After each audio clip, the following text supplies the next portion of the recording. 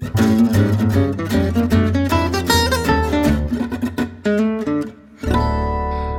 back to The Bulwark Goes to Hollywood. My name is Sonny Bunch. I'm culture editor at The Bulwark. And I'm very, very pleased to be joined today by Colin Moriarty, who is the founder and CEO of Last Stand Media, the world's most popular fan-funded games podcast network. He's a co-host of Sacred Symbols, a PlayStation podcast, and a 20-year veteran of the gaming industry. Thanks for being on the show, Colin. Yeah, thank you. Thank you for having me. It's good to be here.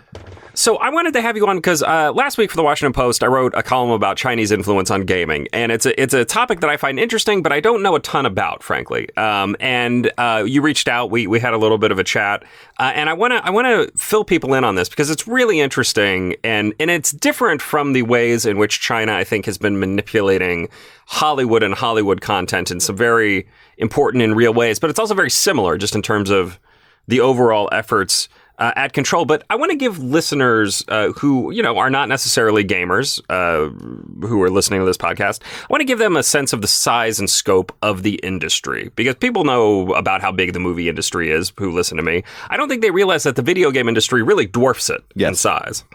So I think this year the global games market is projected to surpass $200 billion in revenue, which is substantially more than movies and music, TV, I think, combined. And what's interesting about it is that people buy into games at all different levels and stratifications. You have free-to-play gamers that do it $1 at a time. Some of them get by without paying. You have whales that pay a lot, so-called whales that pay a lot. And then you go all the way up to the top, high-end PCs worth thousands of dollars, $60 and $70 games bought several times a month or annually or biannually. And I think the buy-in of the product, you need a console or a PC, typically a phone. I think that this keeps the money flowing because the investment is large. You want to make sure you're getting something out of your investment, your $500 PS5, for instance. So you go and spend hundreds of dollars a year to make sure that games are coming and going into that machine and out of that machine. And so I just think I think you're right that a lot of people don't realize how big it is and how ubiquitous. PlayStation 4, for instance, which is not really the common console played in the PlayStation ecosystem anymore, is 115 million units sold. I mean, there are 115 million of those things in people's living rooms. It's quite unbelievable. Yeah. And let's talk a little bit about the stratification, because I think a separate thing people don't quite understand is the difference between mobile gaming and console gaming and PC gaming. Because, I mean, like, everybody imagines when they say video games, they're like, oh, if you're a little bit older, it's like, oh, Mario Brothers, right? Yeah, sure, you put the console, you got the console, you stick the thing in there, and that is, like, transferred to PlayStation, Xbox, etc., right? Like, I go and I buy a copy of God of War 4, and I put it in my PlayStation 5, and I play it. It's great. That's the last game I played, by the way. Nice. I'm very, very casual. 2018, yeah. Yeah, exactly. So, but the real money, it seems, is in mobile gaming, right? I mean, that is where a huge portion of the marketplace is right now. Yeah, mobile gaming, which is something we don't cover on our programming, but is huge. We usually don't cover it because we're not into it, but also because there's a casualness there that's kind of cyclical. So you're casual enough to play a mobile game. You're too casual to read about the mobile game. You just play the mobile game. So there's no other kind of interface with that. And people learned that a long time ago with Farmville and all that. Like, there's just no way to cover this stuff. But nonetheless, people play these games by the millions, tens of millions. And yeah, what's so fascinating about it, I think, is that this started mostly on phone and on Facebook and other places. And it's kind of infiltrated, and some might even say infected, our spaces: console gaming, PC gaming, higher end core gaming, as it's called. But most of these players are actually maybe even able to cross between games. For instance, there's a Call of Duty game on mobile. There's a Call of Duty game on PC that plays with the consoles. The consoles can play with each other. You can play some mobile games that interface with console games. So people are all over the place now.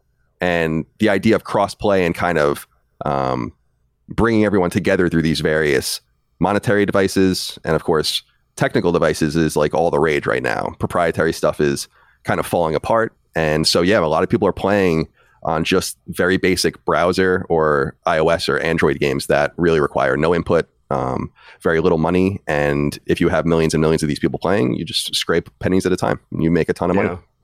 Yeah. And where the question gets into it with art is the so-called AAA games, right? So when we're talking about, a Farmville style game is just something that you do. It's mindless. You're just killing time, whatever. But a game in the PlayStation 5 or Xbox ecosystem is going to be treated a little more seriously. I'm terrible with like current reference points, so I'm just going to stick with God of War 4 here. Okay. So that's a game where you have like real questions about like, well, what does it mean to be a god and a deity? What is what is the purpose of power? What does it mean to be a decent? And that is a question that art has wrestled with for a long time. So, when we start talking about the arts and China, one thing that comes up a lot is Chinese reluctance to let companies act freely, right? No, totally. I talked to someone from the Rand Corporation about this last year, and he blew my mind. He had a lot of detailed information specifically about the way film companies interface with the CCP. And so a company like Disney, for instance, or Marvel, the Marvel movies that they hold. And he was saying that the hold over the CCP's kind of onus on whatever they want is so powerful that things like time travel are illegal in movies because it undoes it can undo the revolution, right? You have to there are people at these companies that exist entirely to rework scripts and make sure things aren't in there so that they can get them by the goalie in these specific places. It's completely bent out of shape, and we have our own experience actually because I co-own a game developer, an indie developer. Called Lilymo. We make old school 2D games. We love them. There's cheap, what we call weekend games.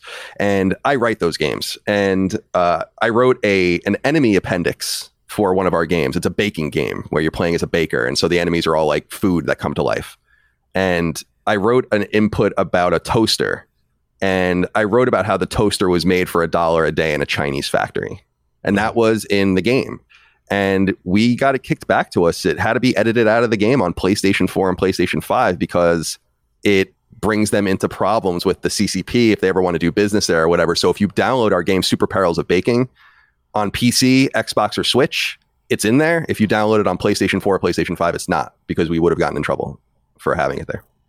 That's fascinating to me. Now, was that a directive that came from PlayStation, like their store? Yeah, it's in there. It's in when you get your dev kits and you agree to be on the PlayStation Store or any of these stores, Nintendo Switch, you have a user agreement that you agree to and all of the rest. And buried in there, lo and behold, when we were writing the game, our producer came to realize it's like, look at this. It literally specifically says you cannot say Taiwan is a country. You cannot acknowledge Taiwan as being independent or China. And so, yeah, it's a really interesting thing that I think a lot of people are not talking about, which is why I was so grateful to see your article because, and why I reached out to you through a mutual friend of ours, Noam Bloom, because no one is talking about this in other spaces. I'm a very political person too. And I'm frustrated. Sometimes I've wanted to think about writing an op-ed and trying to contribute it somewhere, just getting it out there to be like, people need to pay attention to what's going on here. It's quite onerous. It means a lot more in our space because there's so much more money and engagement in our space. You go into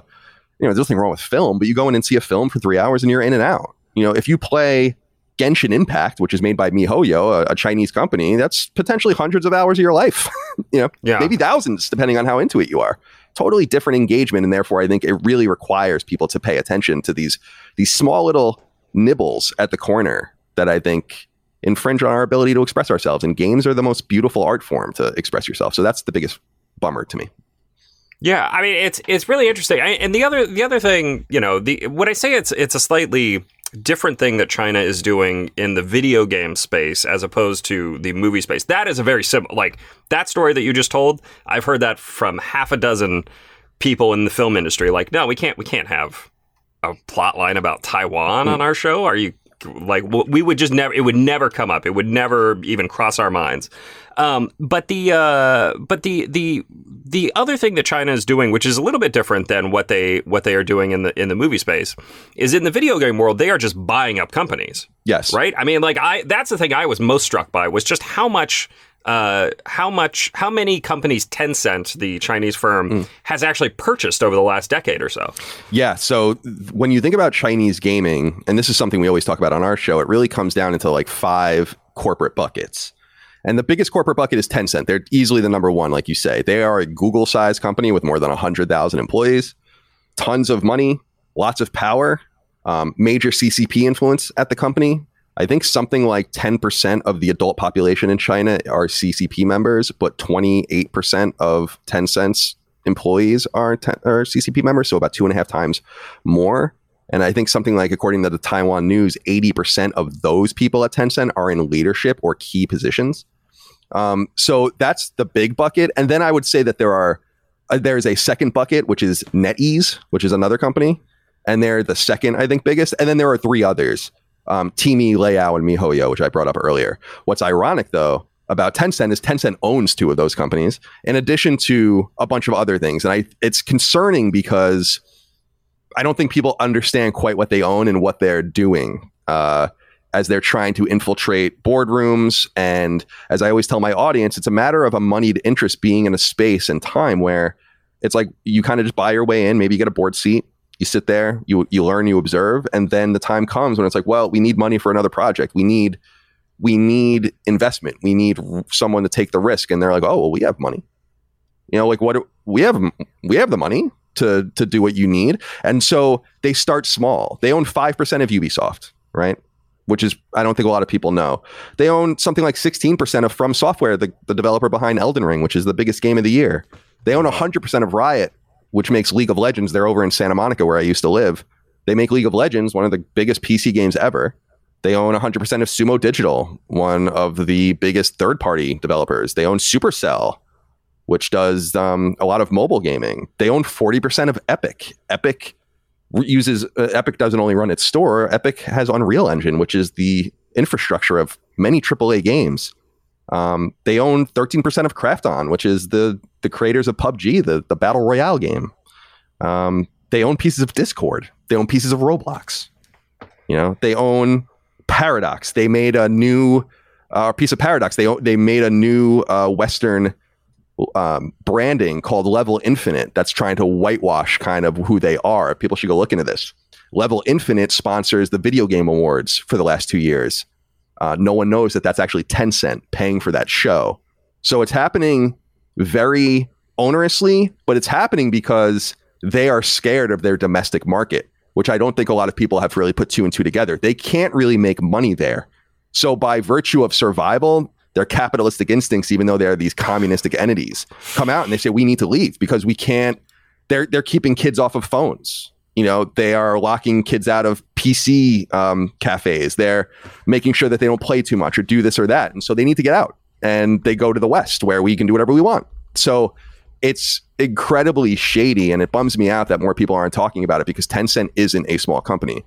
Tencent, I think they run WeChat and all that kind of stuff, which is also huge in China, but they just have great social control and it's implied. I don't think it's explicit. It's implied. And I don't know if you saw, by the way, Tencent just announced yesterday that they hired Sean Layden. Who is Sean Layden? Sean Layden was I can't curse on this show probably, was the CEO of PlayStation.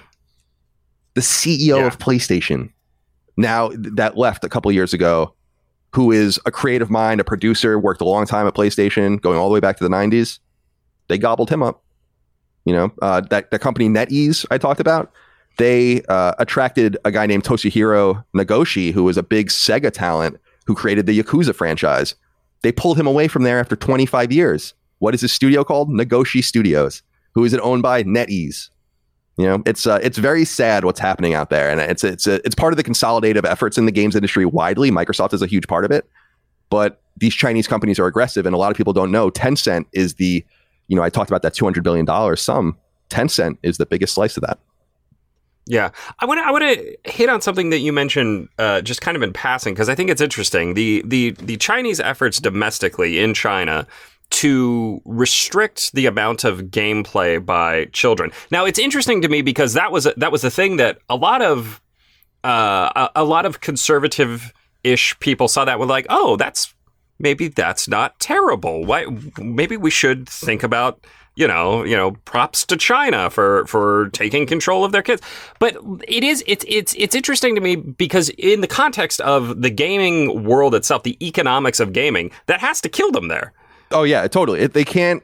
It's just. This is by virtue of survival. That's what's so funny about it, is that they just can't make a go of it in their own market. I mean, they have big games there, games that usually don't come out in the West, that are big on mobile, big on PC. Console space is really just burgeoning in China. So, and Chinese console games are just now emerging from there as well. So we're still in nascent days there.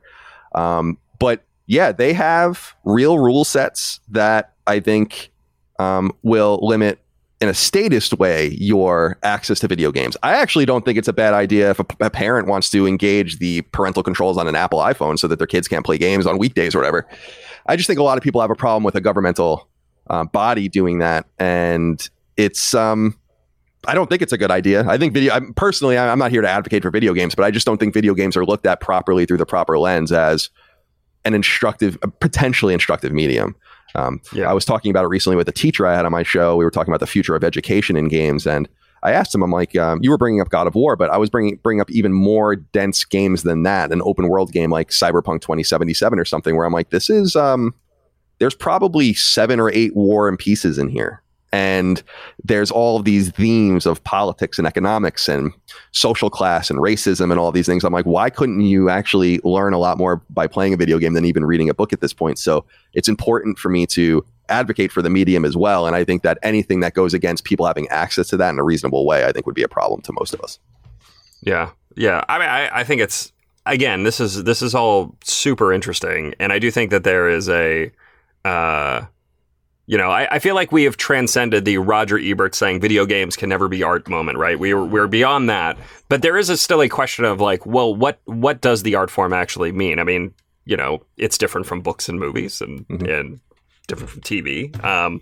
But it is a genuine art form that is filled with all sorts of. I'm sorry, I'm rambling.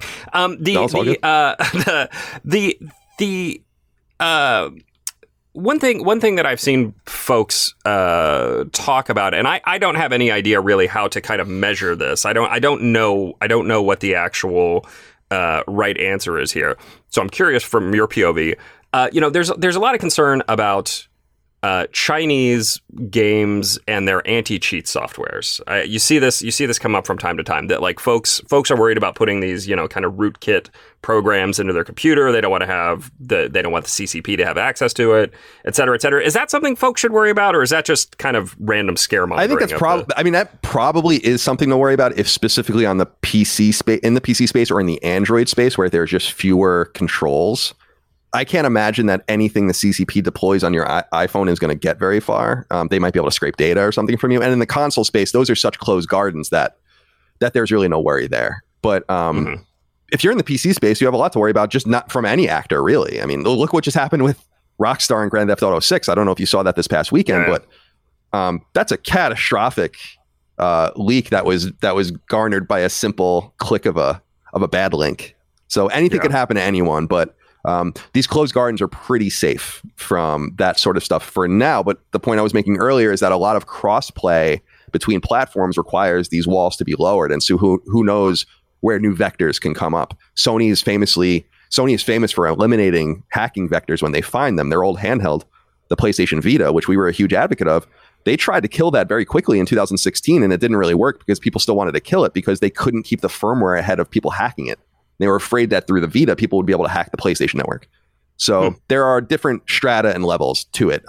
And there's really nothing to worry about, at least in my space. Yeah.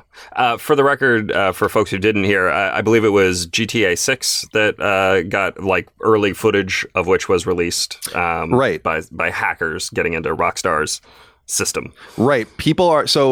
Games companies like everyone else are working remotely these days, or many of them are.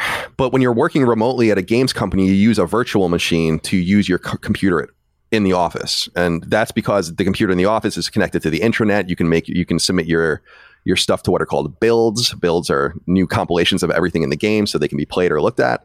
And so someone clicked a bad link that gave someone access to the Slack on those internal machines through the virtual machine, and they were able to download apparently some of the source code, which could be catastrophic, but 90 videos of the game early in development. And it's just a bad look because much like, I know you're a film critic. People don't want to see, some people like the behind the scenes stuff, but when you see it, you're like, man, that's it. You haven't seen the final product yet. So it's, man, I was talking before we began, I did a show with a lawyer to talk about what happened over there. And he was talking about the disaster recovery plan that they probably executed. And it's like a fire. It's very fascinating stuff. But that was an American company. That happened to an American company. Actually, technically, Rockstar's British, but yeah. Yeah. Close enough. The internationalization of video games is interesting because one thing that comes up, as I'm reading all these stories about China and video games, is that it's not really the American companies that are pushing back as hard as the Swedish companies. The Swedes are very invested in making sure that this sort of thing does not. That China's influence is curtailed somewhat. And for instance, a couple years back, China went to the International Organization for Standardization, was trying to get that body to take over certain aspects of gaming in terms of, again, just they say in terms of just technical specifications. But the I think I can't remember the name of the Swedish trade group. They were like, no, don't. You can't do that. Video games are art. We can't have it. These aren't light bulbs. It's not baby seats in cars. We need to have more freedom than that. Yeah, it's funny because we here in the States about 10 years ago, the Supreme Court basically confirmed games as a freedom of expression as well, which is good. And I actually think it's great. We talk about on Sacred Symbols the Chinese games that are starting to emerge, not many of them. We want to play them because it should be clear that we have no problem with Chinese people. We just think the creativity out of there is no doubt burgeoning and ready to get out. I mean, can you imagine the pent up and creative energies of some of these places that just that are seeing everything going on in the West and want to participate? So it's nothing like that. But my bigger problem is just that the government, the United States government especially, doesn't seem to be consistent in their pursuit of Chinese corporations. They were all over Huawei, right? Coming to the West, which I thought was great. You won't. Why would we want them here? And they're becoming more. I saw a Senate hearing this last week about TikTok, and I was like, "This is another good thing," because I think it's madness that TikTok. We won't use TikTok at our company because it's. I can't believe that people use it, and then but Tencent just slips under, and it's like I said earlier. So the biggest entertainment medium in the world, the most profitable entertainment medium in the world, about $1 in every $7 is made by Tencent. This is a company people need to pay attention to. So. While we have this inclination, I think, naturally towards freedom of expression in the United States, and it's something I firmly believe in, I think that we need to go after the root causes of the issue here, which is not the creativity that could sprout out of that, but just the economic and creative ramifications of dealing with a totalitarian dictatorship. I just don't understand what people don't see about that. This is entertainment that's on your TV and your kid's face on your laptop. I mean, it's time for people to wake up. That's why I was so pleased that you're talking about this and why I'm so appreciative, because it's time for people to wake up. So a couple years back, there was a committee on foreign investment in the United States investigation into into one of these purchases. I forget who it was that CFIUS was looking at. And it kind of went nowhere because I guess people just don't understand the size or the scale or the importance of these activities, right? I think so too. It's so funny. I'm reading about it now. I looked up CFIUS or whatever. What did I look up? CFIUS, like the Greek spelling or the Latin spelling, and then it just came up with this. So it actually knew exactly what I was talking about. Okay, cool. Because it's CFIUS. So I really think it's a matter of video games have somehow, I think, just flown under the radar. They continue to just fly under the radar. Like no one or very few people seem to realize their potential, the money that they make, the ubiquity of the products. And I think that another major problem is just having people in office, and I'm sure you guys talk about this all the time, just don't know anything. Wasn't it Senator Blumenthal that was talking about something a few months ago on Facebook, and he just sounded like an asshole. Yeah. Like it's like this is a man who has to even pretend that you know what you're talking about. So when you have people like that in charge, video games only come up in the most negative ways. And of course, video games went through their most negative period in the United States, I would say between 1992 and 2002 or so, with the rise of the ESRB, Tipper Gore, Joe Lieberman, and then the video game industry, much like other mediums, decided to protect itself to keep the government out by creating a ratings board. And then that brought in people like Jack Thompson, and people can go read about him. He was in a nut job from Florida, who was this lawyer who actually got disbarred for his activities and trying to stymie the sale of Grand Theft Auto. A lot of crazy stuff, and we're past that moment now. So I think that it's just kind of injected itself into our society, but people don't really think about the ramifications of how the money is spent, where the money comes from, and what you have to do to create products. And it goes all the way down to the creation of the consoles themselves. There's no fair trade PlayStation 5. The PlayStation 5 you're buying was made in China, no doubt, in unfair circumstances, So it goes all the way down to the root and the companies themselves, all the way onto the other side of the government and their blind eye towards these issues. Yeah, I mean, it's interesting to put it in that context because it makes me wonder. I mean, I was 10 or so in the early 90s when all of this, the fights over blood and Mortal Kombat and that sort of thing was going on, right? And I remember thinking at the time, this is idiotic. We're like, kids aren't dumb. We know what we're playing. We're not being desensitized to real violence. It's a video game. We're all just having fun. But I do wonder if that has inculcated in a generation and the generations that followed a resistance to the government doing anything with video games, like staying out of it entirely. So I mean, like Cepheus looks at Epic and Riot, and like they can't really. They're like, we just don't want to get involved. We don't want we don't want the headache of having to be thought of as censors or thought of as interfering in the games industry. The government's gone through that. We don't want a part of that. I mean, do you think that there's a lingering effect there? Definitely. There's an I don't want to say anti-government, but just anti-authoritarian slant in video games. You don't understand video games. You don't like video games. You make fun of us for playing video games. Just leave us alone, kind of thing. And that, I think, is in D&D and tabletop gaming. I think that's in card gaming. I think that's in a lot of different things. But it creates a sort of mysticism that I think is false around what is actually happening. Because, again, I think most gamers would agree that we don't want censorship. I think also most gamers agree that things like the ESRB make sense. And the ESRB and its creation, its self-funding in the games industry in the 90s kept the government away. And I think that there's some expectation that the industry should be able to regulate itself before the government gets involved again, which is why I think it's important to have powerful trade organizations and all the rest that can help do that. But I think what we unfortunately are going to need is the moment or the purchase or the game or the event where people see, oh, I get it. And I think it's unfortunately going to be something that's outside of gaming, maybe fortunately, like TikTok getting exposed or something like that, where people are going to start looking deeper and deeper and being like, oh, there are a lot of actually unsavory tethers here that fly way under the radar that are anti-authority and our hesitance to cooperate, let's say, will end up hurting us.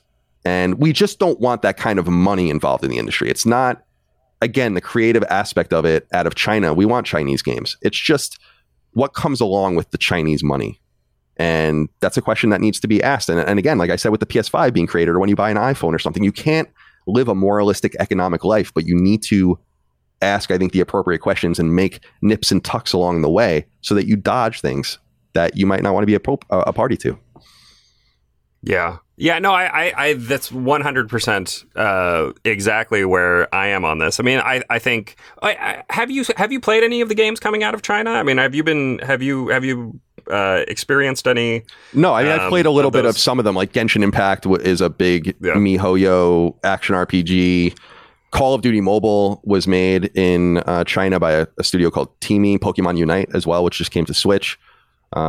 And Quantic Dream was just bought by NetEase, and they made a trilogy of PlayStation games. Bungie was owned by NetEase for a while. Those are the creators of Destiny, although Sony bought Bungie from NetEase and other entities, making NetEase hundreds of millions of dollars in profit.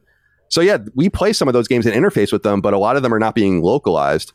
So it's hard for us to see too much of them, although you can look up a thing called PlayStation. I want to say it's called PlayStation China Stars, which was this PlayStation initiative that I think is still ongoing to get 8 or 10 games localized out of China and to the West. So I think break down these barriers, because I think we have to look at it two different ways. We're looking at the government, but we're not, again, looking at the creative aspects of what can happen. We're simply looking at the totalitarianism, right? And so I think there's like some good faith efforts to try to evade that and get to the people that you actually want to talk to, the you and me in China, as opposed to the major corporations there. Yeah. What, from your POV, what would the Chinese purchase of an American company that really opened people's eyes look like, or the Chinese interference in an American company's product? What level of interference would there need to be for like average Jane and Joe video game player to be like, oh, this is bad, we have to, like, something needs to happen here? I would assume it would require the acquisition of one of the what are called the first parties. So the console manufacturers, and really the only one that would be small enough to be purchased in that way is PlayStation. So there's a lot of theorizing that Sony itself could be purchased in this cascading effect of mergers and acquisitions. Although Sony's games revenue is substantially higher than Microsoft's. Microsoft, the owner of Xbox, is a much bigger company. So people have often looked at companies like Apple and have wondered, like, would they be able to purchase the PlayStation brand or something like that? So if that kind of theorizing happens in economic circles, then you'd only need to take it one step further to imagine an entity like Alibaba or Tencent coming in. And these guys have a lot of money and saying like, well, we want PlayStation. Now, I don't think that would happen. I don't think Japanese companies don't sell, but Japanese companies like PlayStation that are headquartered in America and their business is conducted primarily in America, I think that would open people's eyes to, wow, what does this mean? Where is this coming from? How does this affect a brand with ubiquity over 30 years? I think it requires a shaking like that. Until or if something like that happens, I fear that the approach of this will be glacial enough where before you know it, the new normal happens. It's like the simmering pot, right? And yeah. So I don't want anything like that to happen. I don't want a major acquisition or a merger and acquisition like that to happen. But I unfortunately think that it will be required if we want to bring this to people's attention. But I don't think that's going to happen. And so I think we are the frog in the pot. I think that the simmering will happen and happen and happen. And before you know, you'll be like, oh, these guys own 40% of this and 20% of this and 10% of this and 50% of this. And it's very much what's happening with the Saudi investment fund, right? And with Live Golf but they're doing it in video games too. They bought SNK. They own 5% of Capcom. They own 5% of Nexon. So there are other problems too. And that's kind of the thing. We have to keep our eye on multiple balls here. So we don't want, that's more about sports washing, whitewashing and all of that. But there are multiple bad actors that we need to keep an eye on too. And no one's keeping an eye on any of them, which is why I think that it's just going to get worse. Yeah. Yeah. Well, I mean, this is exactly what happened in Hollywood. Everybody put all their eggs in the big blockbuster bucket, and then acceded to a whole bunch of rules and regulations from China, and then all of a sudden that went poof when China was like, we don't want Marvel movies anymore. We don't. And now all the studios are in huge trouble. They don't know how to make up that revenue gap. Good. By the way, I just want to say that good. I mean, you reap what you sow. These were the same people when MGM came back that went through all of the Red Dawn remake and removed the Chinese flags, right? Mm-hmm. Good. Mm-hmm. Eat shit as far as I'm concerned. And I mean that. It's like the companies that choose to do business there deal with the consequences, deal with the repercussions. I own a small business. I own two of them, like I said, and we make our small choices to not deal with them. All of our merch is made in America, right? All of our merch is fair trade. It's like, just make the choices. And if you don't make those choices, deal with the consequences. I don't feel bad for those companies at all. I hate Disney. I think they're awful. It's like, go away. So you're totally right though. That's the other side of it though, is that like, why aren't more people reveling in like the it just goes to show you that people aren't paying attention either way. Yeah. Well, no, that's the long and the short of it. Nobody cares so long as they get their new Star Wars show. Right. And they don't care, by the way, they don't care that, John Boyega was made into a little postage stamp on the Chinese movie poster for the Star Wars movies because there's a deep strand of anti-black racism in China. That also happened, but everyone ignores that. Disney did that. Look at the two posters for Force Awakens. It's hysterical. Yeah, it's outrageous. Yeah. So there's so many different layers to it that people just ignore. Yeah. It's fascinating. Again, this is a burgeoning topic. I think it's only going to get hotter as we go along, and as China and Tencent and other companies, they keep accumulating stuff. I always like to close these interviews, Colin, by asking if there's anything I should have asked. If there's anything you think folks should know about China and video games, or just video gaming in general, the state of things. What do you think folks should know that I did not ask you about? Yeah, I mean, I think, well, in terms of the state of gaming in general, if we have you, because I'm sure you have I'm sure there's some gamers in your audience, but I know that you probably have a different audience that maybe just watches film, just watches TV, absorbs music, whatever. My major goal in the last few years is to try to just open people's minds to the potential of video games and to see them as more than Mario. Now, Mario's awesome. I mean, I love Mario. That's still a thing. I mean, people still love Mario, but video games are so expansive and so interesting, and there's games for everyone. I don't think that people understand that there is a video game for everybody. And games like, I think this audience would like games like Civilization and those kinds of like really nerdy management and historical games and all of that.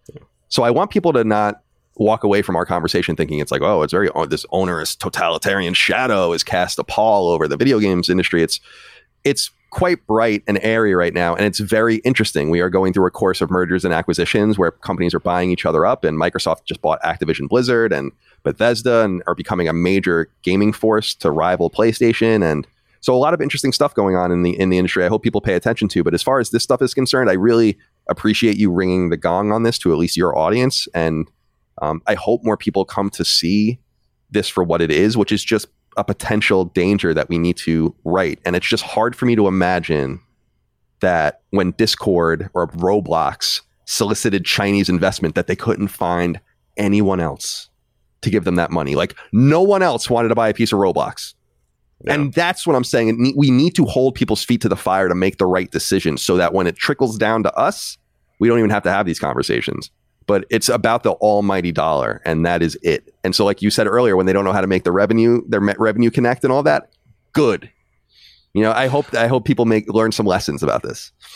Well, let me ask. I mean, I am always skeptical. I dislike boycotts as a matter of course. It's not my preferred form of activism. But do you think we are getting to a point where there needs to be some sort of organization of economic distress on these companies that take Chinese money, or would people even care? I mean, would it just be ineffective? It probably would be ineffective. I mean, you're asking me. I mean, the real political answer to me is that China should be under an economic embargo because of COVID. That's nothing to do with anything else. Like, it's like we won't even deal with them in ways that are material, right? Ruin the entire world basically for 2 years, and they got away with that. So of course they're going to get away with infiltrating entertainment, because it almost seems to me like they get away with it because it's like, to your point, who cares? Who gives a shit? Yeah. I have things to worry about. Inflation's going crazy. I just put $100 on my gas tank. Got to go to the kids' game tonight. I don't care about any of this. Seems so trivial, and in a way it is. But I think things that are important start out often as trivialities, and the cascading effect of unintended consequences can bring us to a darker place. And so it's not about boycotting. It's just about bringing attention to it so that we can speak with our wallets in an effective way as a pattern to encourage these corporations to act more ethically. And I think there is an unethical edge to going and working for a Chinese company, which is why I brought up Sean Layden, the PlayStation CEO, before. I reached out to him, the ex-CEO. I reached out to him and to see if he wants to do a show with me. I'm sure he won't, but he has a lot of questions to answer, because it's what I brought up earlier, right? Sean Layden was the PlayStation CEO, so you have to go work for Tencent? You don't have any other options? The money is worth it that much to you? And you're going to help normalize them. And that's the cascading effect of drama that I think will continue. So please keep speaking to your audience about it. I'm very appreciative that you wrote about it, because I really feel like you were one of the first people I saw ever acknowledge it in the political sphere. And that's why I reached out to you to thank you for that. Yeah. Colin, thank you for being on the show. I'll get you back on here in 3 years when I finish God of War Ragnarok. Yes. It's coming out in a couple months. Yes.